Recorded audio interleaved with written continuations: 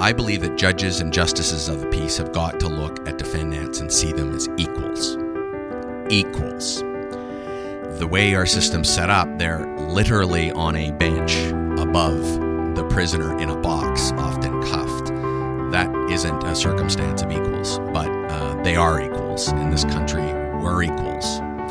And the idea that they're the healer and the defendant is the wounded is wrong. That's not their job.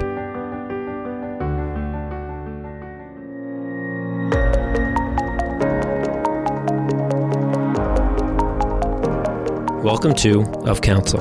I'm your host, Sean Robichaud. Join us as our podcast profiles remarkable legal advocates from all areas of law, the professionals of persuasion, the catalysts of social change, defenders of the downtrodden, protectors of social order, and the mercenaries of corporate interests. Those who, with the power of words alone, can shape the laws of nations, define human rights, and preserve or take away the liberty of another human being. Who are these lawyers? What are their secrets? And how do they balance it all? Court is now in session. All rise.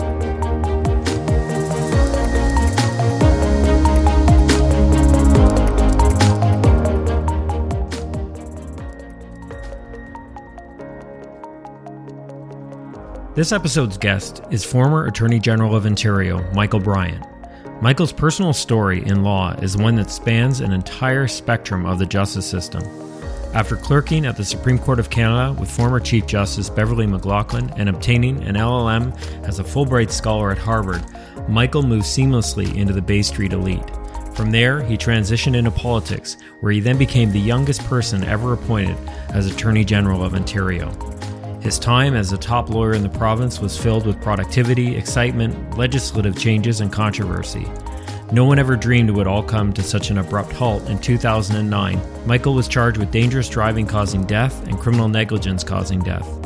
Although this may have marked the end of anyone else's career in law, for Michael it was the beginning to a very different direction. After extensive investigation and a formidable defense, his charges were withdrawn at the request of the Crown. Michael then spent the next several years recalibrating his objectives and motives in law. In 2015, Michael moved into private practice, where he spent a considerable amount of time representing indigent accused with Ontario's legal aid system in bail court and on individual certificates. Applying his own experiences within the system and how accused are treated by the courts made him a truly unique and powerful voice among the defense bar. In 2018, Michael channeled his passion into broader issues affecting all Canadians by becoming the Executive Director of the Canadian Civil Liberties Association, where he now advocates for Canadians' constitutional rights. Join us to hear about this amazing journey and the lessons Michael has learned from it all on this episode of Counsel.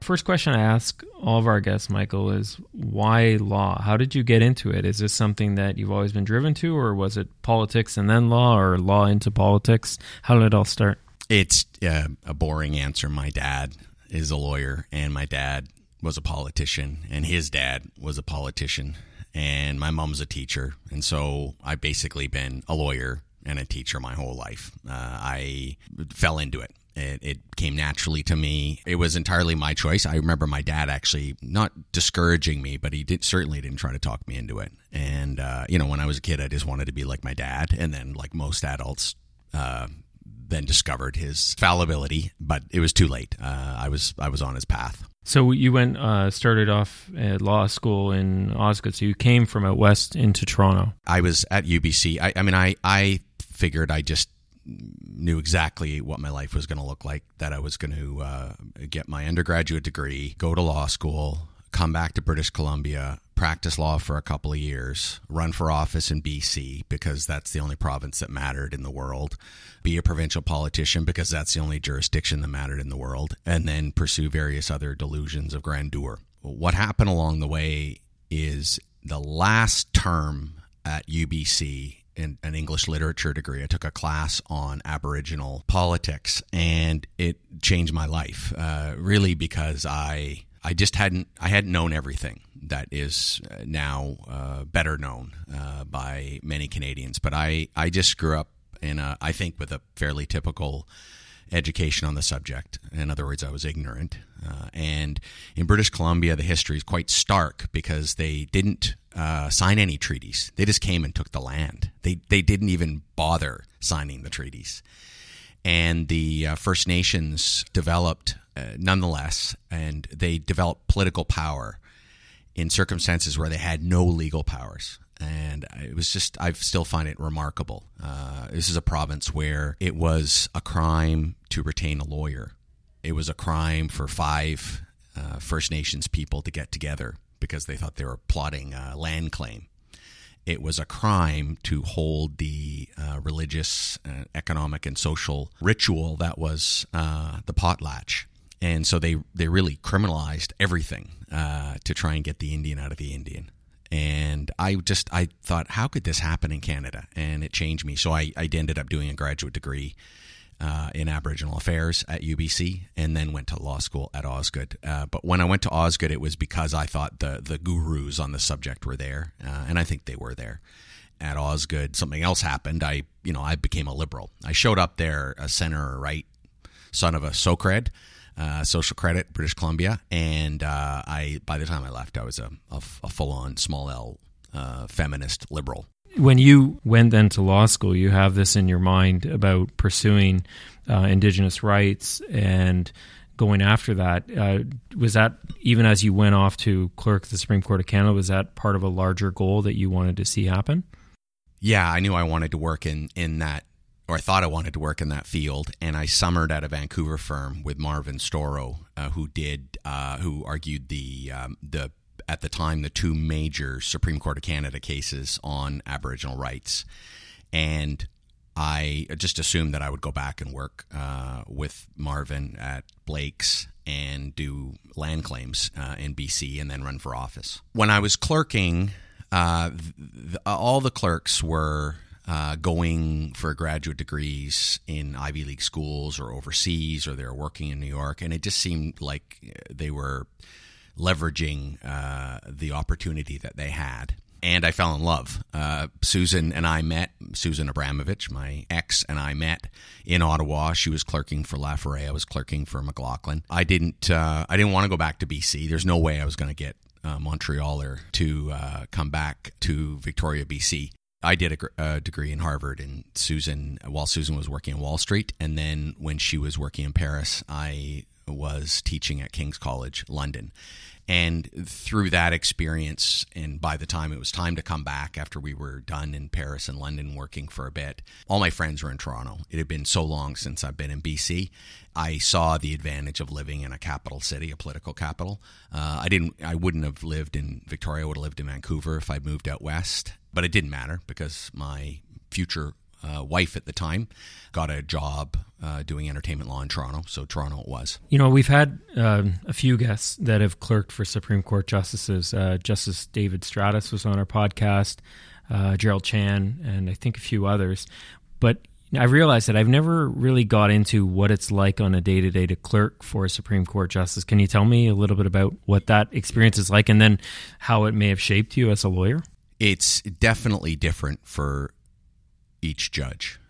So I can only speak to McLaughlin. I know that some judges were truly reliant on their clerks, and some judges like Beverly McLaughlin, while she was a very good mentor, she didn't need us. She was just that prolific and that clear in her thinking. And, whether one agrees with her or not, she was very clear on what the right thing to do was once she'd made up her mind. And then she was so prolific that she could just crank it out. It was rare that a clerk would do a draft judgment, but and more likely what we were doing is trying to help her make up her mind in the first place.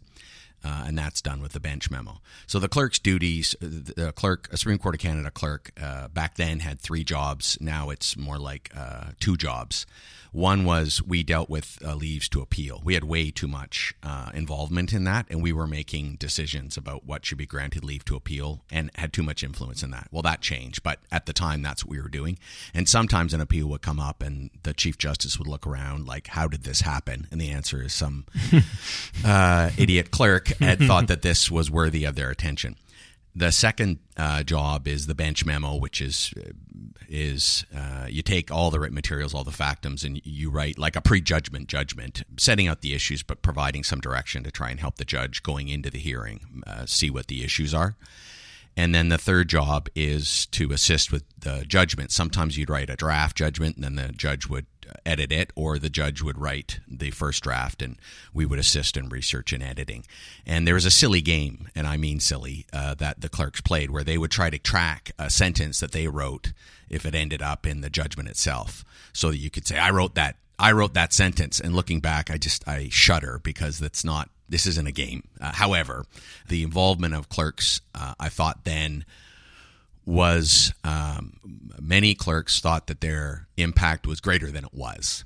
And I think that many of the clerks were overwhelmed by the responsibility and found it very stressful. I didn't, I think in part because of the judge that I was clerking for. I had no doubt that she didn't need me, and that my role was going to end up being a little bit stylistic, and that's about it. But it still must be pretty amazing and surreal even to be part of any judgment, and then if that proceeds, it now becomes the law of the entire nation. So you're changing things, or at least influencing things on such a macro scale. Do you think that type of macro influence or change is what, I guess, influenced you into politics pretty heavily? Do you think it contributed to that? The importance of the Supreme Court of Canada jurisprudence, and sentence by sentence, the importance of it, it's going to be lost on most clerks. We realize it later, but until you get into the trenches at the trial court level, you don't come to see what the impact is and how enormous these judgments are. Being a part of it was fantastic and remarkable and surreal. And you just lived in this surreal world for a year. And for me, it was like Disneyland. I just loved it. I loved every minute of it. And personally, I was amongst a sea of, pretty nerdy legal people. I was the extrovert and the social animal that was trying to improve the social lives of the clerks. And my personality was coming out. My extroverted personality was really coming out at that time. It was just a period of a lot of confidence. I was going off to Harvard. Everybody was going off to something interesting. The world was our oyster. I had just started what would be a relationship that lasted for over a decade and a couple of kids. And I was 26 years old. Also, it's for a BC boy, is quite a national experience. I was spending in Ottawa. I was spending more time with francophones than I'd ever spent in my life. Spending time with clerks who were almost all of them fluent. I wasn't, but I was trying to learn French. So people used to joke that Beverly McLaughlin and I trying to speak French together was like a infomercial for federalism. At the time, my French was horrible. She's, of course, fluent, but these were still early days for her. She had only been on the court. She turned 50 when I was at the court. She turned 50. She was on the Supreme Court of Canada, and she had her 50th birthday. I'm 50 now. I kind of can't imagine that. I think she went from county court judge to Supreme Court of Canada judge in less than 10 years. So she didn't have jurisprudence. She didn't have a big body of jurisprudence, whereas Susan's judge, that's how we referred to them. It was in the my judge. I didn't have a bunch of jurisprudence. Laforêt, on the other hand, had a large body of Supreme Court of Canada and Court of Appeal jurisprudence. So her job was basically just to research the Laforêt oeuvre and find out what the decision was. In McLaughlin's case, it was a lot of first principles, especially around the criminal law. I didn't know at the time how important the criminal law was going to be in my life. I didn't know that I was going to be involved in writing the test for the case that determines the objective mens rea for the charge that would eventually get laid. Right. In my case, in 2009. Yeah, I was going to ask you about that because you were talking about how every sentence has such a significant impact at the trial level in the day-to-day that perhaps isn't appreciated by clerks, at least, of the significance. And you dealt with that firsthand because, as you're about to say, and you wrote about this in your book 28 Seconds, where you had helped draft the very judgment that would ultimately be the legal test for the allegations that related to your right. Yeah, I was a know-it-all, and McLaughlin took the objective mens rea approach, which doesn't take into account individual frailties, for example. Not relevant to my own particular case, but very relevant to, say, somebody who's mentally ill, or very relevant to somebody who their particular perception of what was going on at that time might be objectively skewed, but that was their perception.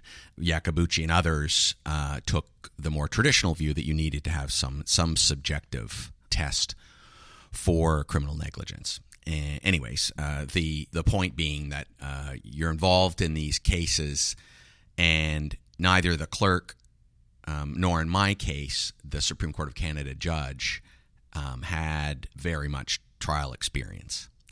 And the appellate judge with limited trial experience is just not going to have the same tools as someone who has the trial experience. In other words, it's just extremely academic. It was an extremely academic exercise for me and for most clerks. Mm-hmm. The judges, for most of them, it's not an academic exercise. They have a legal career such that they know very well how this is going to be interpreted. This is the clerks don't.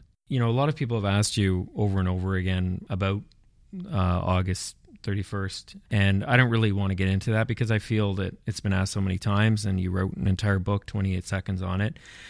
But I think for our listeners, it's a lot of them are curious about how that changed your life, and more importantly, how it changed your perspective on the criminal justice system, because you went from being Attorney General of the province, clerking with the Supreme Court of Canada, seeing everything from a very macro scale into the immediacy of the moment and the nitty-gritty of trial lawyers and what they see. And I know that's probably something that didn't happen immediately, but reflecting back on that, do you feel that you were perhaps naive on the way the day-to-day of the criminal justice system was working?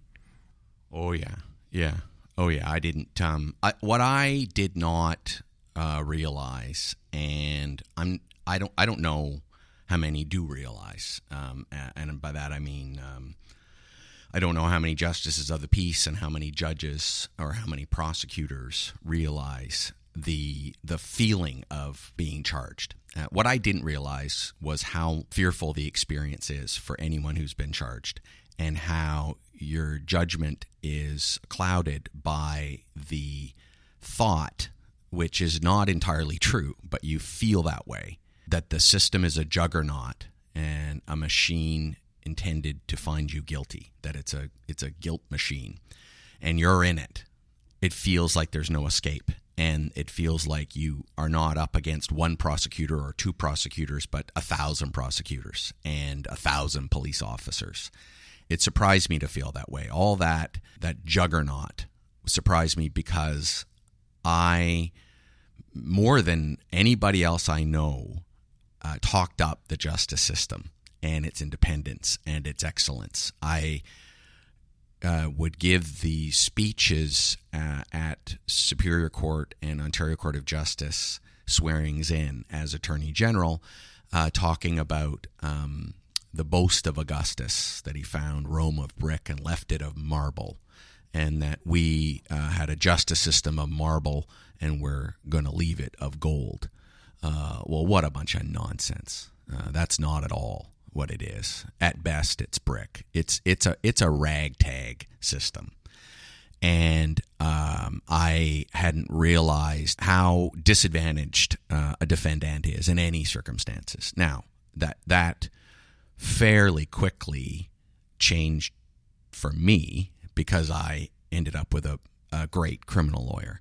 And if you can get a great criminal lawyer and you can truly hand your life over to that person and say, look, I'm going to try and live for the next few years.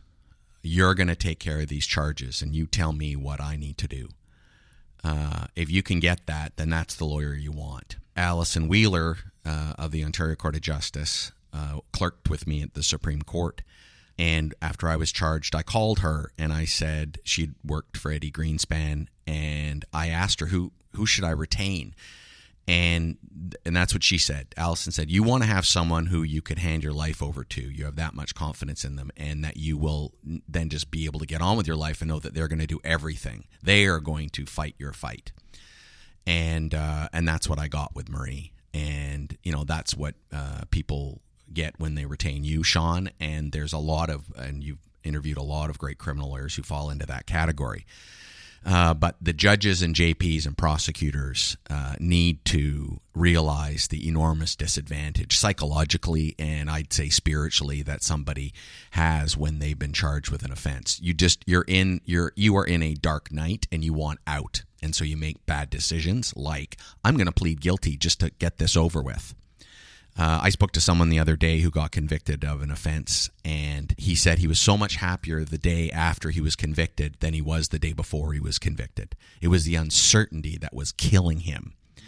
But of course, a week, a month, a year, 10 years from now, that conviction is going to stay with him. It's a life sentence having a criminal record, as you know, and his ability to get a job is going to be very substantially crippled by his criminal record. So, people who have watched your case, and just even building upon what you're saying there, critics have said, well, you still don't know what it's really like because you have Marie Henein representing you. But what I think a lot of people don't realize, especially in the minutiae of detail, is you ended up working very heavily in bail courts and trial courts defending people who don't have the means to hire private counsel.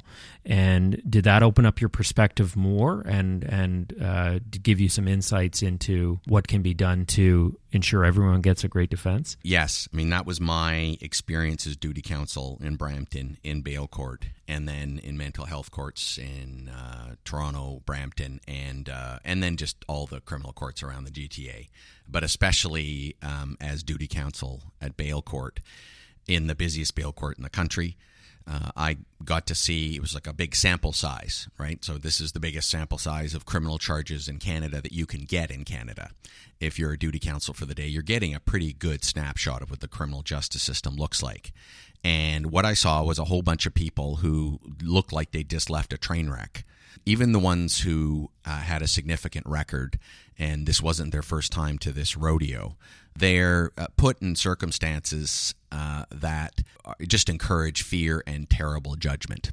And so it confirmed my own experience. And people who just wanted to get out, plead guilty instead of waiting a night for a bail hearing.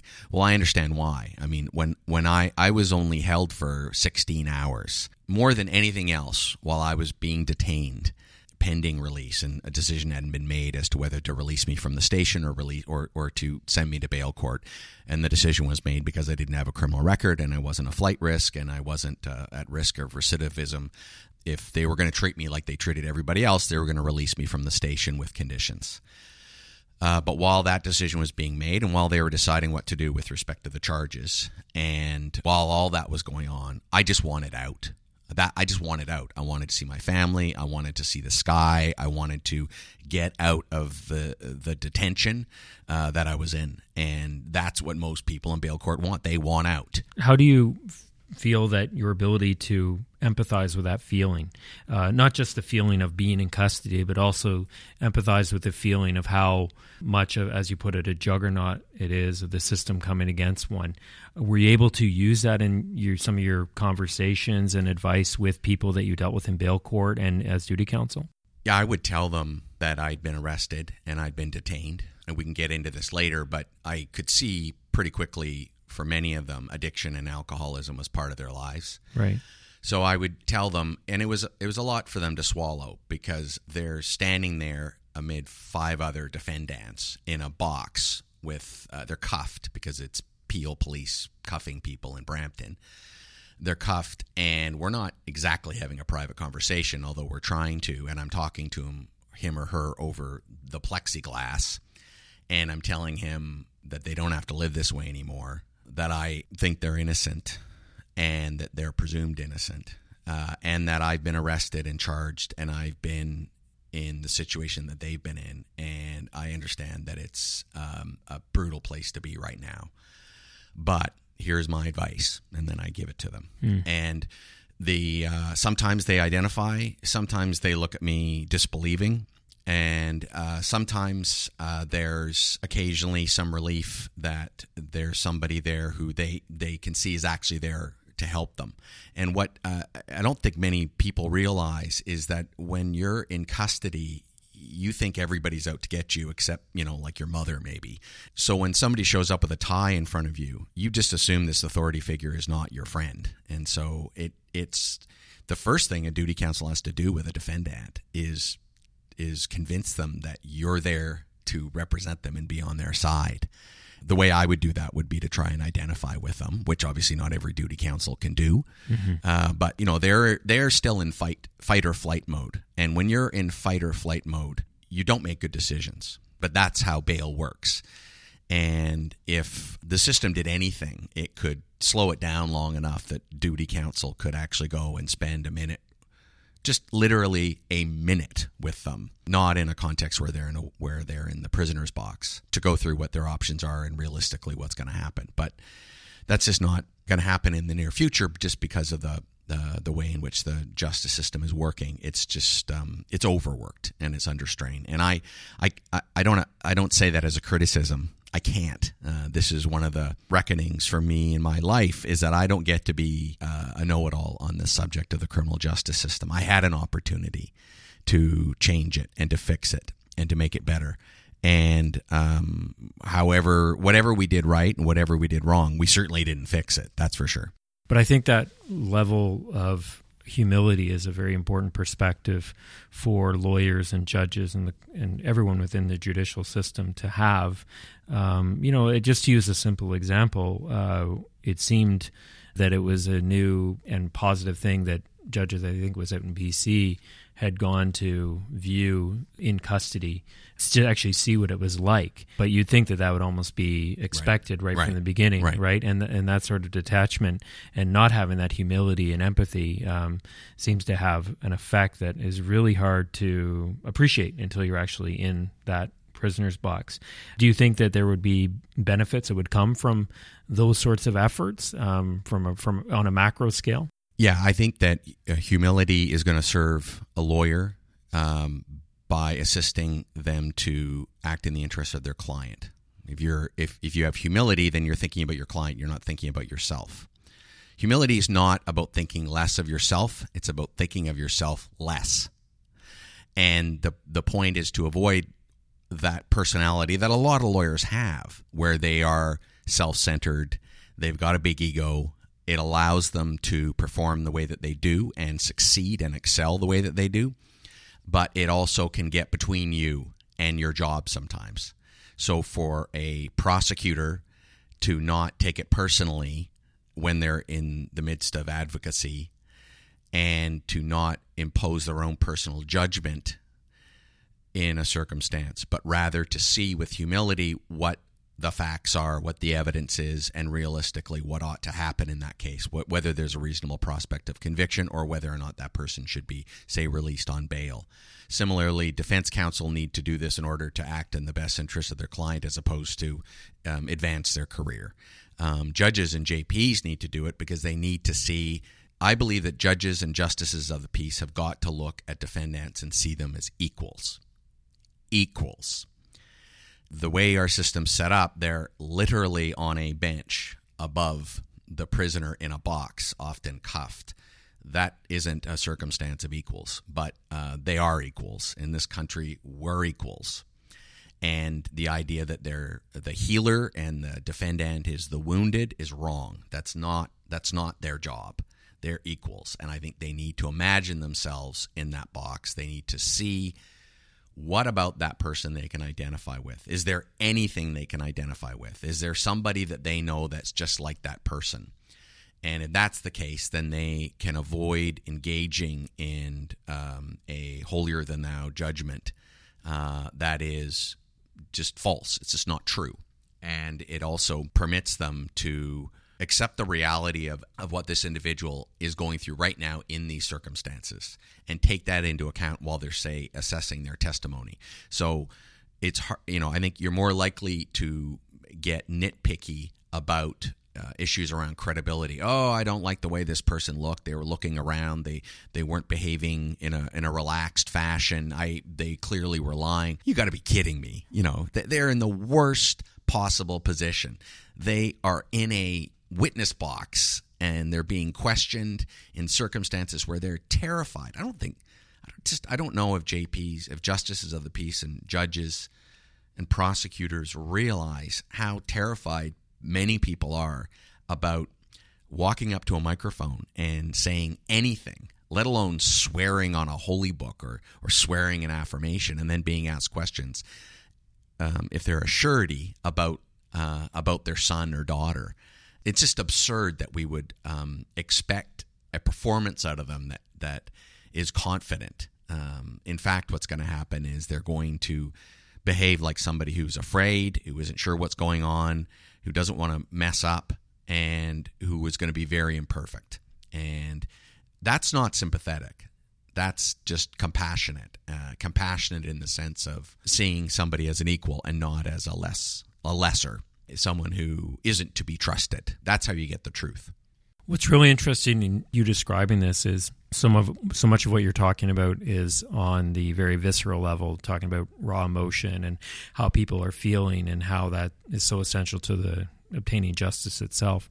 But did these micro issues ever cross your mind when you were acting as Attorney General? And how do you think it might change things if you were in that position today? If you had the knowledge you have now, the wisdom you have now, do you think you would have looked at things a little bit differently as Attorney General? Oh, yeah. No, I think that the current Attorney General and every prosecutor and police officer needs to ask themselves this question. Is this person who's been charged, or this person, if they're a police officer who you're investigating, do you think that they're the author of their own misfortune? That they must have done something wrong? And if that's the case, then you're prejudging them, you're not bringing any humility to the table, and you're guilty of what the Nova Scotia Court of Appeal was guilty of in Donald Marshall. That was the court that said that Donald Marshall was the author of his own misfortune. They basically assumed that he must have done something wrong, and they based it on a subconscious racist assumption about Indians. That's what they did. So if a judge or an attorney or a senior prosecutor or a justice of the peace is looking at someone and sizing them up and making a judgment about them and thinking, oh, you must have done something to end up in cuffs in a witness box in Brampton, then you're engaging in palm tree justice. The truth is, you need to assume that they're innocent. The presumption of innocence is not operating in our justice system, at least as often as it should. Instead, there really is a presumption of guilt that's operating, especially amongst naive politicians who haven't spent time in a bail court or in the cells or with people who live on or near the street. And that is an experience, actually, that, I think many judges could have, but many judges don't have, particularly, with respect to those who get appointed quickly to the Court of Appeal. I don't know if an academic who goes onto the bench, or if an appellant lawyer, or if an appellant judge, or if an attorney general has the experience that I now have, but I didn't have, which is to feel and experience and see firsthand the wide expanse of humanity, good and bad and rough and terrifying. And I didn't have that. I mean, I was, when I was appointed, I was 37 years old. I was a 37-year-old attorney general.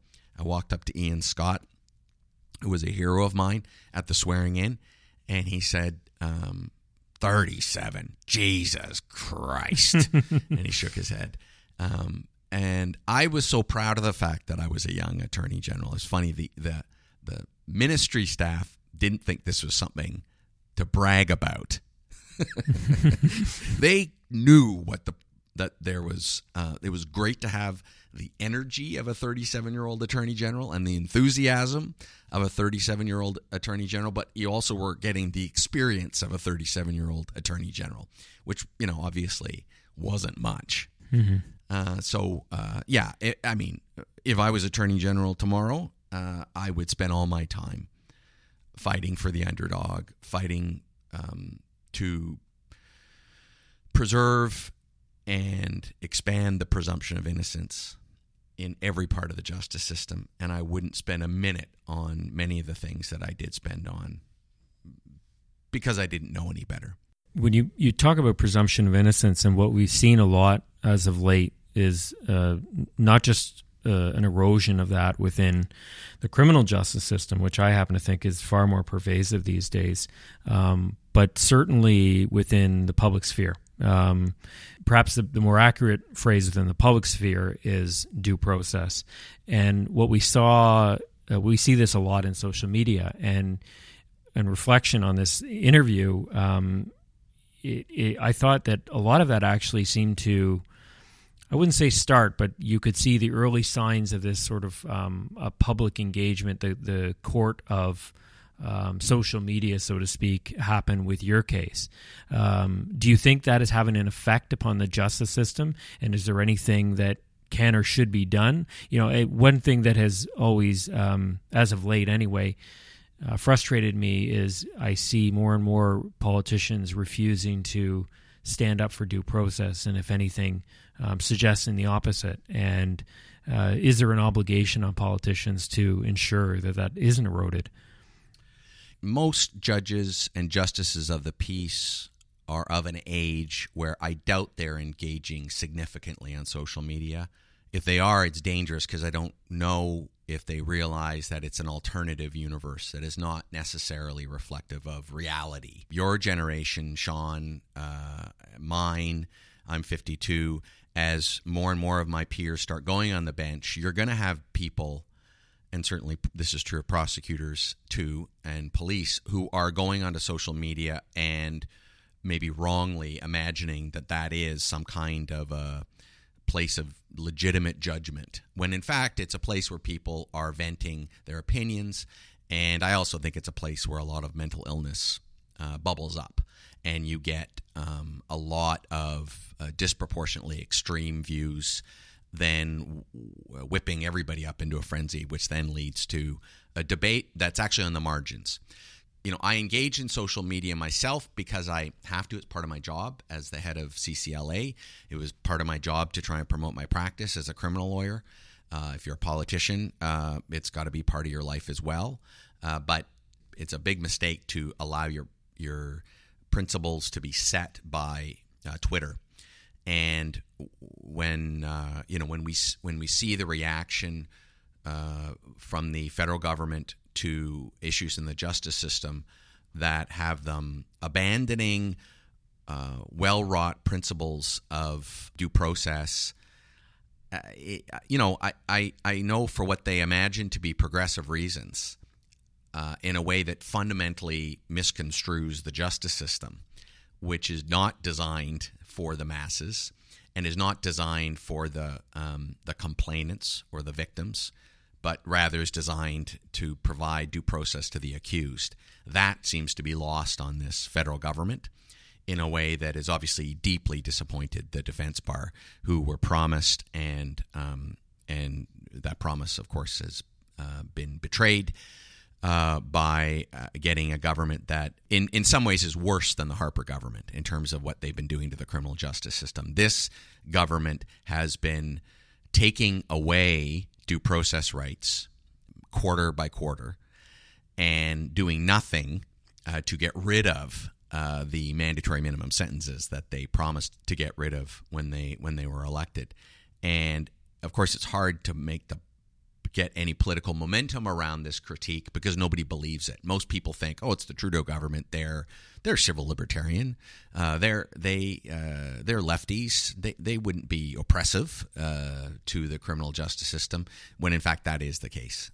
And if you look at their reforms, especially around efficiency, I mean, as you know, efficiency in the criminal justice system is not what you want. You don't want an efficient criminal justice system because that means less due process, and less due process means a greater chance of convicting the innocent. But that's exactly what they're doing. When I see we're going to create efficiencies in the justice system, what I hear is we're going to be taking more and more rights away from the accused, the most vulnerable people that we have in our state today. We're going to take rights away from them in the name of what, why, so that judges and justices of the peace can be less frustrated by how long a case takes. We're doing it for their peace of mind. Or why are we doing it? To save money? The justification for it is applying, an economic test to a part of the state that is not supposed to be economical, literally. I mean, we are not supposed to look at the justice system and judge it based upon an audit, a bottom line audit, in terms of how much it costs and how many convictions it gets and how much the convictions cost per conviction. No, you test a justice system based on whether the principles of fundamental justice, the due process, are respected and upheld. And you test a justice system based on how many wrongful convictions there are. And I think you test a justice system based on how you treat people who are supposed to be presumed innocent. And to the extent you can create efficiencies, those attacks seem always to be against the very things you're just talking about, which is the end results of miscarriages of justice and proper acquittals and so forth. But you never hear attacks on what you know to be the true inefficiencies, such as set date court. And many people will hear that and say, what is set date court? And the answer is exactly, because that isn't a politically powerful statement to say that we have people wasting an entire day in court multiple times to just be adjourned another 3 weeks. And there's many efficiencies, if we're truly after that could be achieved by, for example, just digitizing that entirely as an example. So anyway, this is what I'm leading into as a question is, what do you think is going through politicians' minds when they're reacting to these things, often on Twitter, and saying things like, people with gun possession are getting out in 20 minutes, which every lawyer knows is just categorically false in criminal justice. That just does not happen. And yet statements like that and other statements which, again, erode the justice system and people's confidence in what goes through a politician's mind, speaking from experience, when those sorts of things are said. Is it trying to quell the outrage of the public? Is it to stop comments on Twitter? What do you think is happening there, and what's the ultimate effect and disadvantage? I mean, I've done that. I did that when I was in politics, and the optimistic appraisal of politicians who are saying things like that is that they're trying to generate confidence in the justice system. The pessimistic appraisal, which applied to me sometimes as well, is they're trying to curry popularity. It's just as simple as that. They're trying to tell people what they want to hear. They're trying to say things that people will say, yeah, I knew it's true.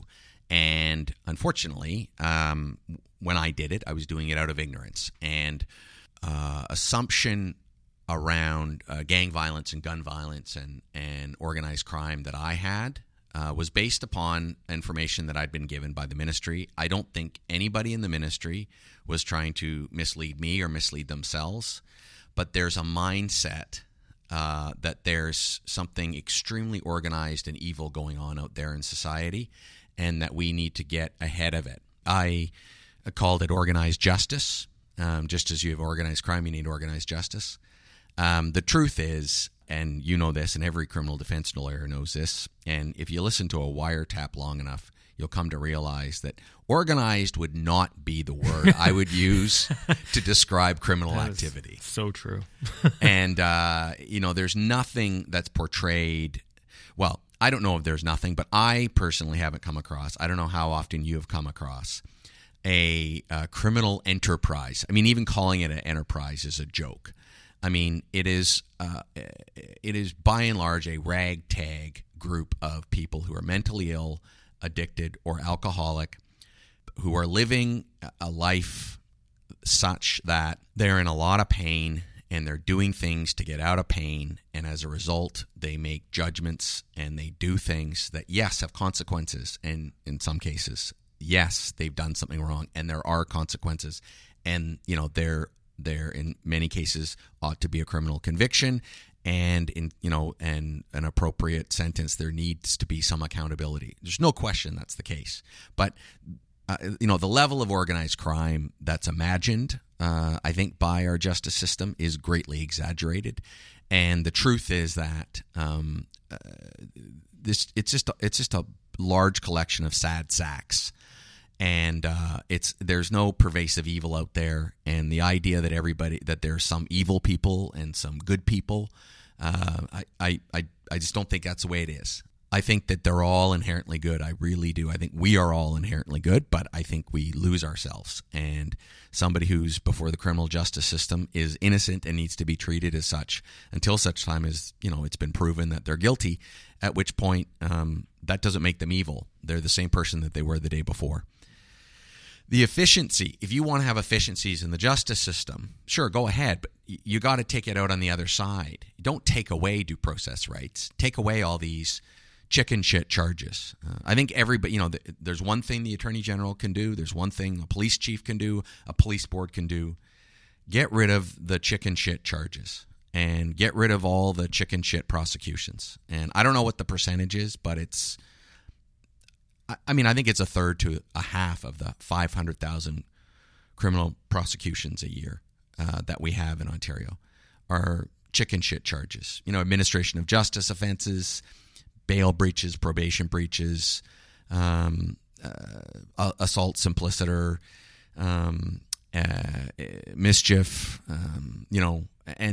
these wrongful use of computer charges that exist when, the police storm somebody's house and turns out they haven't committed a crime, but they need to charge them with something. I mean, it's just it seems like a little boy's industry sometimes when you look at the actual evidence of what actually happened, and get rid of all that nonsense, and then you'll get some efficiencies, and you'll get a prosecutor and a police officer spending time on something where there is substantial evidence that a crime has taken place, and now you got to do the work that needs to be done, the state does, in order to prosecute the person to the extent of the law. But at the same time, you can't do that while you're prosecuting all these piddly offenses that we continue to grind through the system.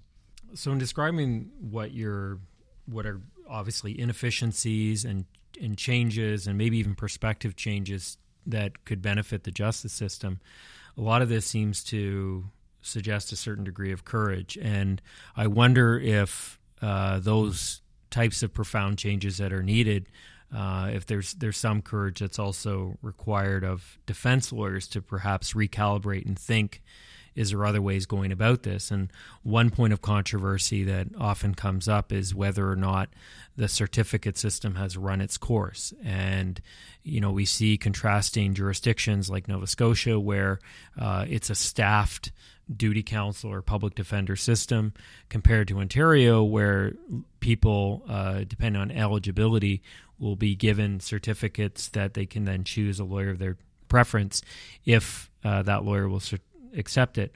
So I'm curious because you've done both now. You've represented people privately, but you've also worked right in the trenches as duty counsel. And you wrote a very interesting piece in the Criminal Lawyers Association newsletter about perhaps how undervalued those lawyers are and how great of a job they actually do on a day-to-day.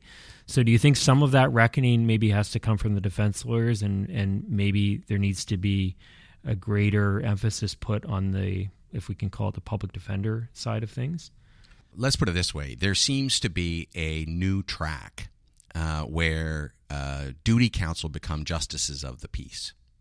You are increasingly seeing that happen, where a duty counsel, staff duty counsel, full-time duty counsel gets appointed as a justice of the peace. In the same way as you had a track of defense counsel or Crown, but let's focus on Crowns, who put their time in, excellent lawyers, become the president of the Crown Attorneys Association, and get appointed to the Ontario Court of Justice. The difference is how many opportunities are there to be staff duty counsel, or in essence a public defender.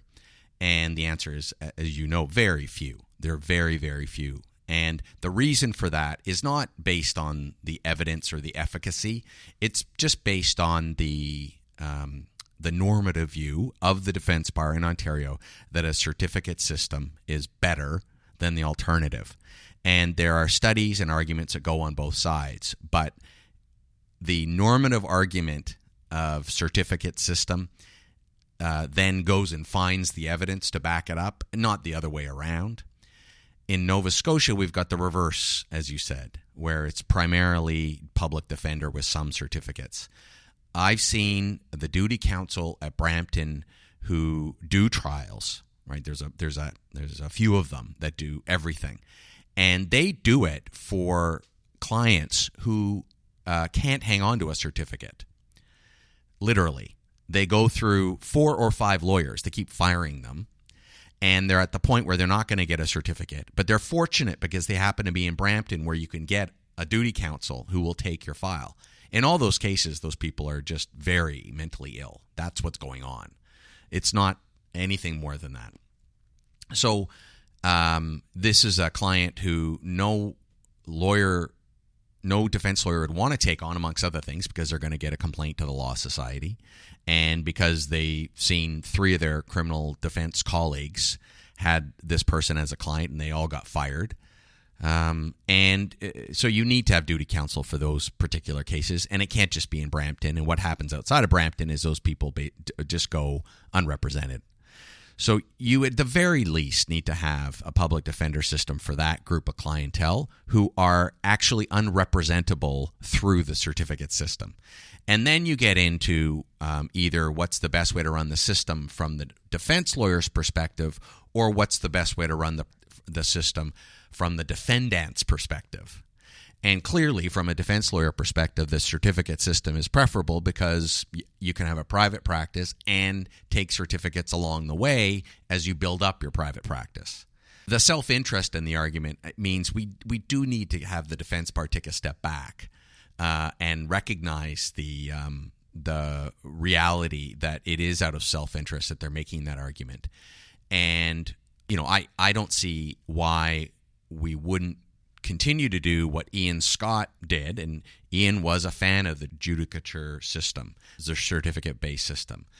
But he thought there was no reason why you couldn't have public defenders, what we call staff lawyers or duty counsel, in some courthouses in some circumstances to see how it would work. And then it just comes down to who it is. So a good lawyer, public defender, is going to do a great job for all their clients. A good lawyer certificate is going to do a great job for all their clients, but we all know that not everyone out there who is a certificate lawyer is a great lawyer. We know that. Many are, but not everyone is. We know that not everybody who works in the duty counsel system is a great lawyer. At least with the public defender system, you would have professionals basing the skills of a lawyer from an objective perspective and an experience perspective on their merit. So if Legal Aid Ontario is hiring good lawyers, aren't you more apt to get a good lawyer for someone than you are asking a defendant who knows nothing about the criminal justice system to determine who ought to get the certificates? So either we need to be a lot more choosy about who goes on the panel and who stays on the panel on Legal Aid Ontario and keep certificates, or we need to expand the public defender system. And then the last thing to think about is whether or not it makes sense that you can be a prosecutor, make a decent living, be a lawyer, and work in criminal law, but not defense counsel, make a decent living, be a lawyer in criminal law at the state's expense. The great criminal lawyers also have to be pretty good business people. All of them have to be pretty good business people, and some people just aren't. They're very good lawyers, but they're just not good business people. Those people now, today in Ontario, they become crowns. They become prosecutors. That's where they go because that's the only place for them to go. Well, that doesn't make sense. It's long been the case that legal aid has been the poor cousin of the prosecution system. I certainly didn't help that trend, and I'm accountable for that. And so I don't have any fingers to point at anybody other than myself on that front. But that doesn't mean that we ought not to try and turn that around. And the way to do that, I think, would be to increase the number of duty counsel and public defenders. That would be the way in which you would get these changes. If you look at what happened with the Crown Prosecution Service and the investments that are made in prosecuting, a lot of it can be attributed to labor. The labor movement through the Criminal Ontario Crown Attorneys Association received arbitration findings that significantly changed the budget for prosecution in Ontario. Similarly, I think the labor movement for public defenders will change that for the public defense system.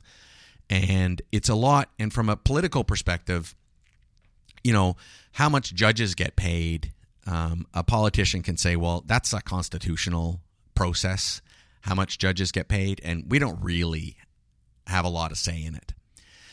Same with Crown attorneys' salaries.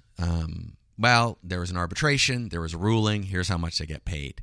I think the public understands that if there's a system out there that spits out a budget number, then that's got to be the budget number. That, I actually think it's going to be the labor movement through the duty counsel system, in other words, a public defender system, that's going to bring, that's going to cause all the boats to rise on the defense side because of the unionization that finally Legal Aid Ontario agreed to of duty counsel.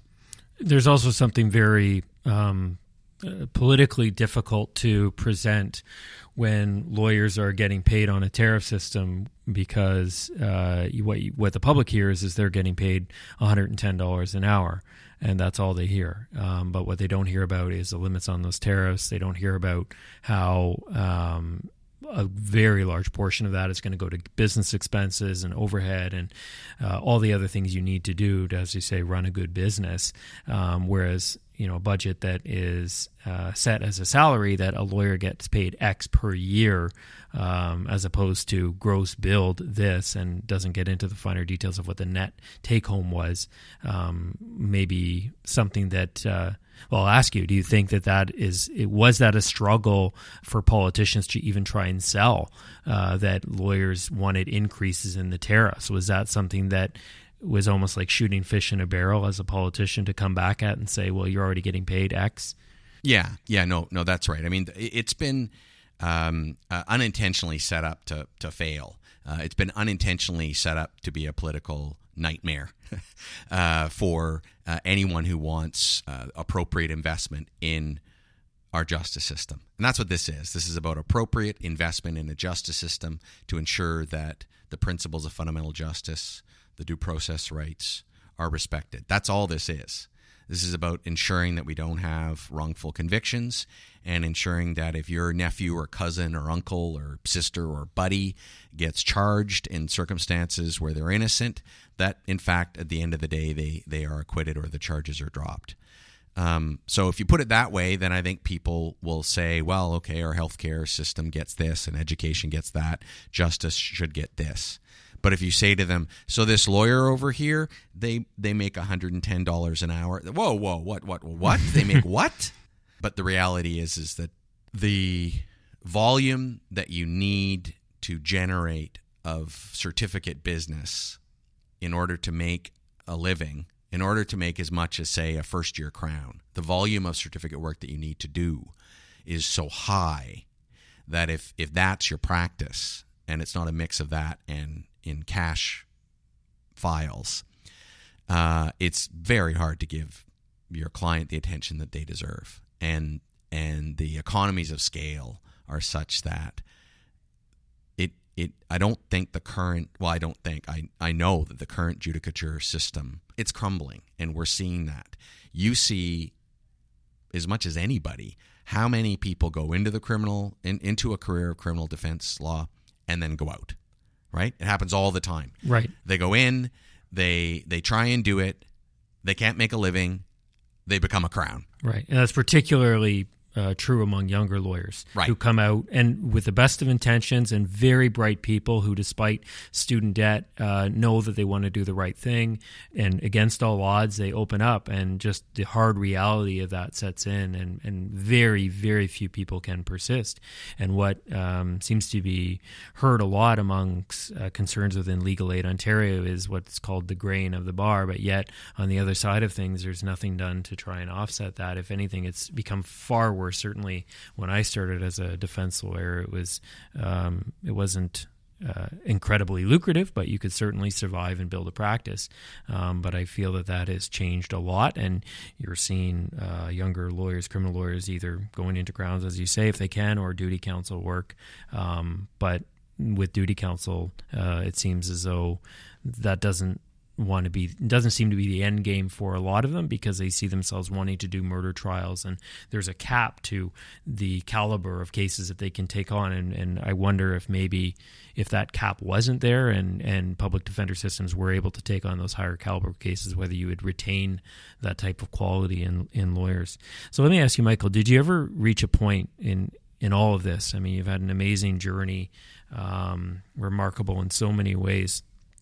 Was there a point where you just said, enough, I'm out of law, I can't do this anymore? And if so, what drove you back? Or did you just say, this is something I can't leave?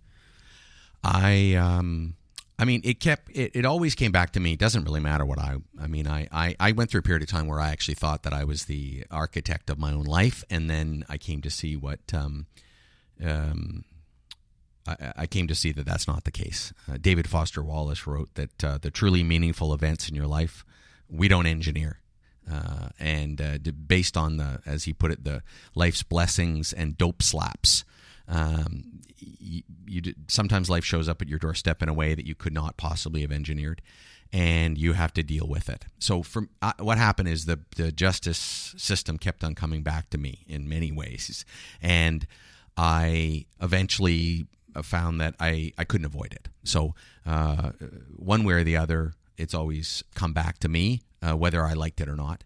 There have been times where I thought that I needed to start a completely new career, and was interested in that. And I just wanted to feel different. I didn't like where my career was. I wasn't happy with where my career was. I'd once been on a pedestal, and my ego wasn't getting what it used to get.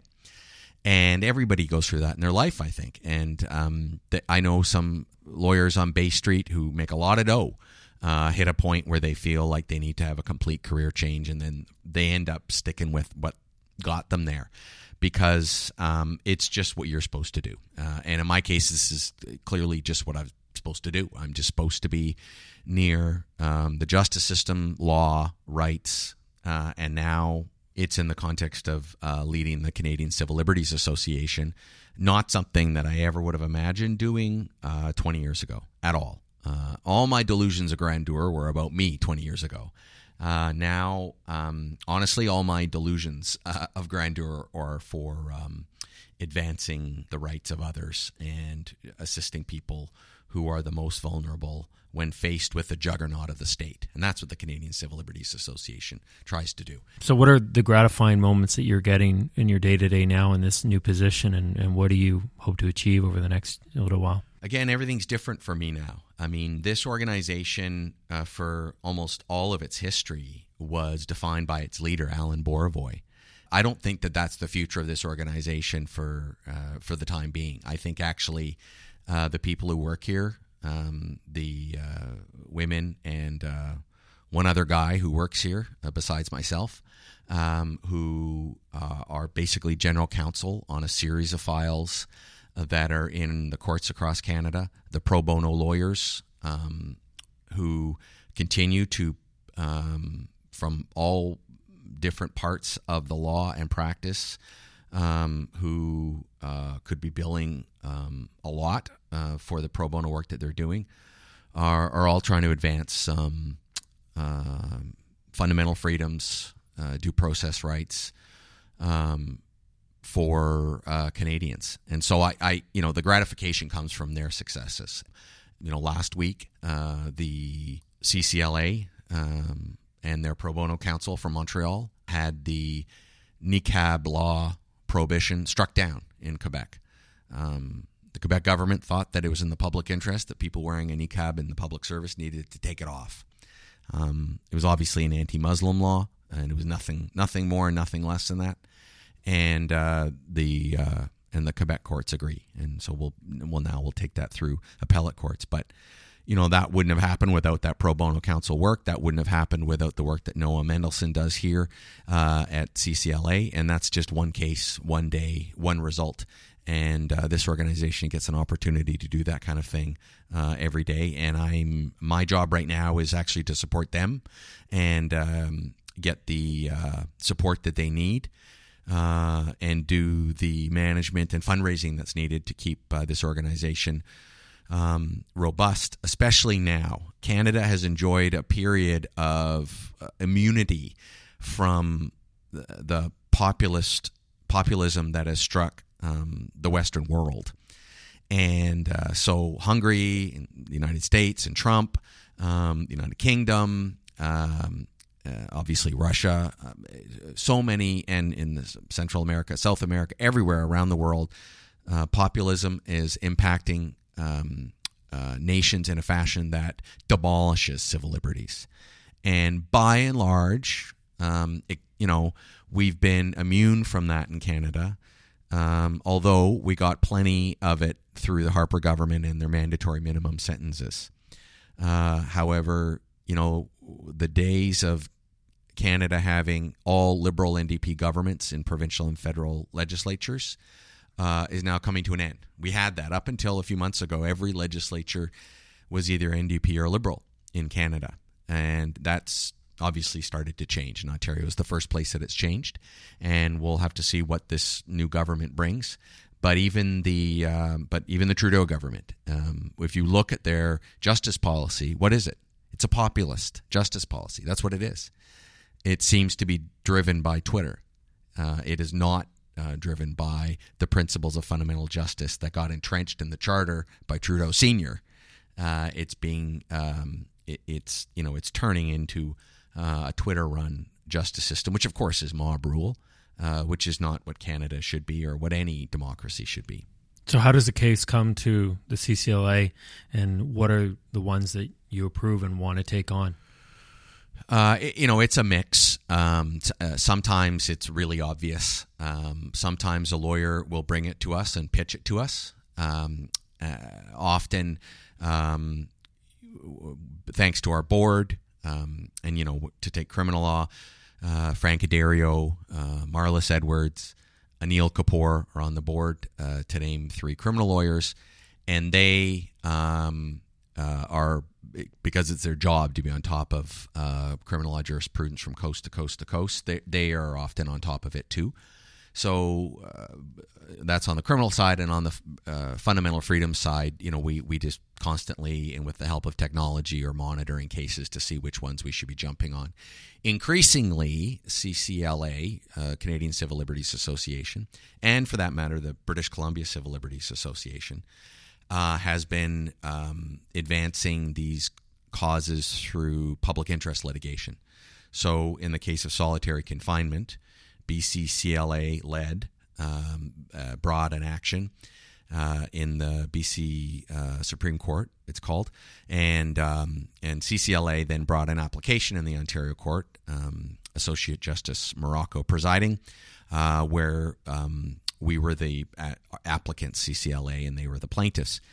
I'm interested in CCLA, which at one point was it. We were the only game in town when it came to public interest litigants in Canada for decades, in the 60s and 70s.